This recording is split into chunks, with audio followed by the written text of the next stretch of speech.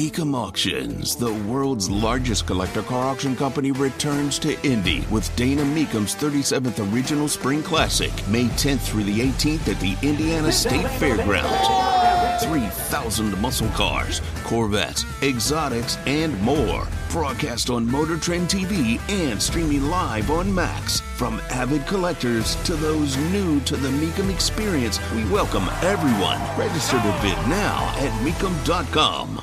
So PRI was in town. That's all about the performance in your vehicle. Tony Katz, good to be with you. Gary Dick joins us from InsideIndianaBusiness.com, on Twitter at IIB, at Gary Dick, Gerry, at Gary Dick on the Twitter box as well, InsideIndianaBusiness.com. But that's not the only bit of car news going on. There's a lot of development going on in Indianapolis, around central Indiana, around IndyCar, other things, and some things we've lost out on as well. Gary Dick joins us right now. We start with Andretti Global. They just broke ground on their new headquarters in Fishers. Yeah, big project for Fishers, Tony. Andretti Global, the parent of Andretti Autosport, $200 million investment in Fishers, in what could ultimately mean about 500 jobs there. So a new corporate headquarters, global headquarters for the company there. But as you kind of tease there a little bit, just one of several big announcements that have happened in recent months. Graham Rahal announced a $20 million headquarters move from Brownsburg to Zionsville. It's right next to Rahal. Letterman Lanigan's new headquarters there in that community. McLaren building a new race and R&D facility in Whitestown. You go to Brownsburg, and a lot of that is focused on drag racing, but a new motorsports park there. And that's you sometimes you lose track of the Indianapolis Motor Speedway and all the things going on out there. But Roger Penske and his group have invested at least $20 million since buying the track 3 years ago, and more expected on the way there. So a lot of investment, certainly here in central Indiana. So this is, as you just described, these things about racing and the racing world, and there's an extent to which it makes sense, and also these things are really important. They're valuable because they also have spin-offs for other technology opportunities. But let's go over a couple of the things that we missed on. You have Honda building their $4.4 billion EV battery plant in Ohio, doing that in conjunction with LG. They did not choose to come to Indiana. You have Hyundai deciding that Georgia was a better place than Indiana to build an EV battery plant. That's going to employ 3,500 people. Indiana has missed out on a couple of these big things, and I don't even know whether or not Indiana was in the running for these things. Are we discussing this as we're discussing these good investments from the racing world? Yeah, I think so. And you mentioned motorsports, and those are technical STEM jobs, typically paying a little bit better, or sometimes a lot better than the average wage. But the EV battery investments you talked about you need to have on the table. I do know for a fact that Indianapolis was a competitor. In fact, some have suggested it was down to Ohio and Indiana for the Honda investment, because the plant here in Greensburg. There's also the GM joint venture, big battery plant, $2 billion investment expected to go into New Carlisle and St. Joseph County. So the winners and losers, there are going to be more of these big investments. And you look at not just EV batteries, but that whole supply chain, if you will, for the electrification of the auto industry. Stellantis joint venture in Kokomo, I think it was like $1.5 billion and 1,400 jobs going there. So Indiana has won and lost out on these. There are going to be more in the future. The key, Tony, as you and I have talked about a lot, is workforce, and being able to convince the automakers that, hey, Indiana can provide that talented pipeline of workers needed for these plants. Talking to Gary Dick, InsideIndianaBusiness.com, on Twitter at IIB. Let's dig in a little bit more into this idea and about the workforce. If we go to InsideIndianaBusiness.com, we will see how You've got Manchester University, which is up north, investing $20 million into a Fort Wayne facility. You have Indiana State University, which gets short shrift here in Indiana, getting an $8 million gift from some of their supporters.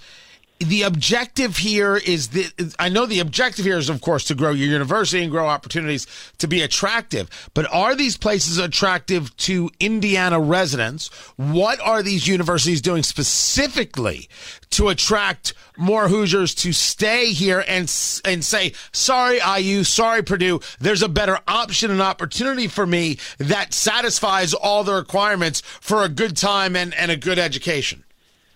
Yeah, those are great points, Tony. And I think the Indiana State announcement as well as the Manchester announcement from Fort Wayne are two good examples of what universities are doing. The $8 million gift at ISU will create the Bailey College of Engineering and Technology, getting a new name on that engineering and technology building there. A big focus of that will be producing more STEM, science, technology, engineering, and math students who go to Indiana State to make it more attractive for those technical kinds of jobs. You go to the Manchester announcement up in Fort Wayne, $20 million just announced this morning for a new health sciences curriculum and building in that city. Again, focused on aligning with the needs of the community as a healthcare hub for that part of the state and in Northwest Ohio as well.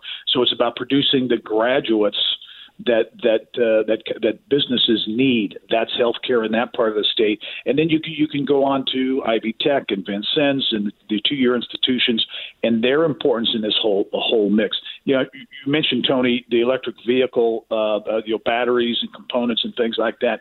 Ivy Tech's involvement in Kokomo really was one of the things that helped tip the scales toward Kokomo and Indiana for that big investment from Stellantis. So you're going to see all of the universities, 4-year institutions, as well as the 2-year colleges and universities here in the state playing a role in that workforce. Let me move the conversation a little bit into areas we don't usually talk about on the show, but you've got it on the site there, InsideIndianaBusiness.com. Discussing this earlier, the story of what has taken place with the Indianapolis Public Library and how there was a CEO candidate out of New Orleans who was offered the job over the interim CEO here in Indianapolis. The community, and I'm saying that with air quotes, in uproar that the interim CEO was not offered the full-time CEO job, really getting aggressive, so much so that Dr. Gabriel Morley, who was offered the job to be the CEO of the Indianapolis Public Library, has turned it down. One would question whether or not it was just uproar, whether it was a violent uproar. I don't know how one describe. I know how I might describe it. I don't want to put words into your mouth. What exactly is this saying to you, to the business community, and exactly what does this create in terms of a look for Indianapolis? Is there a problem that comes from this, or is this this will be swept under the rug? It won't even mean anything in a week.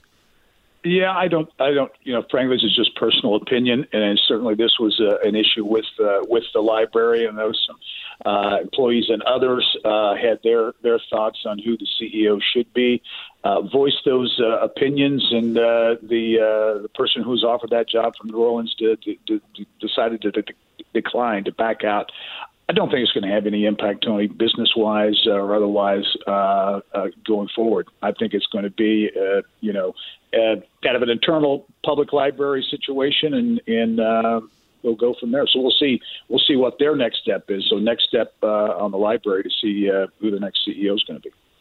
Yeah, I think that I'm curious when these things happen.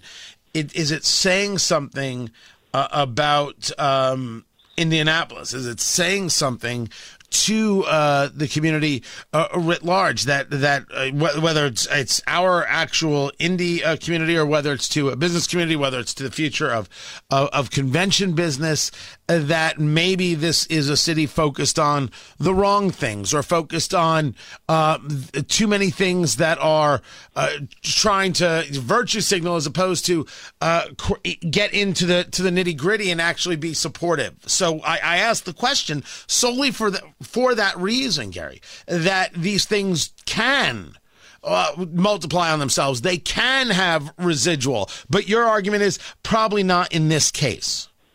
Don't see it. No, I don't see it in this case. At all from a business standpoint. Certainly, it's a big issue in with respect to the library and the community, but beyond that, I don't think it's going to have much impact.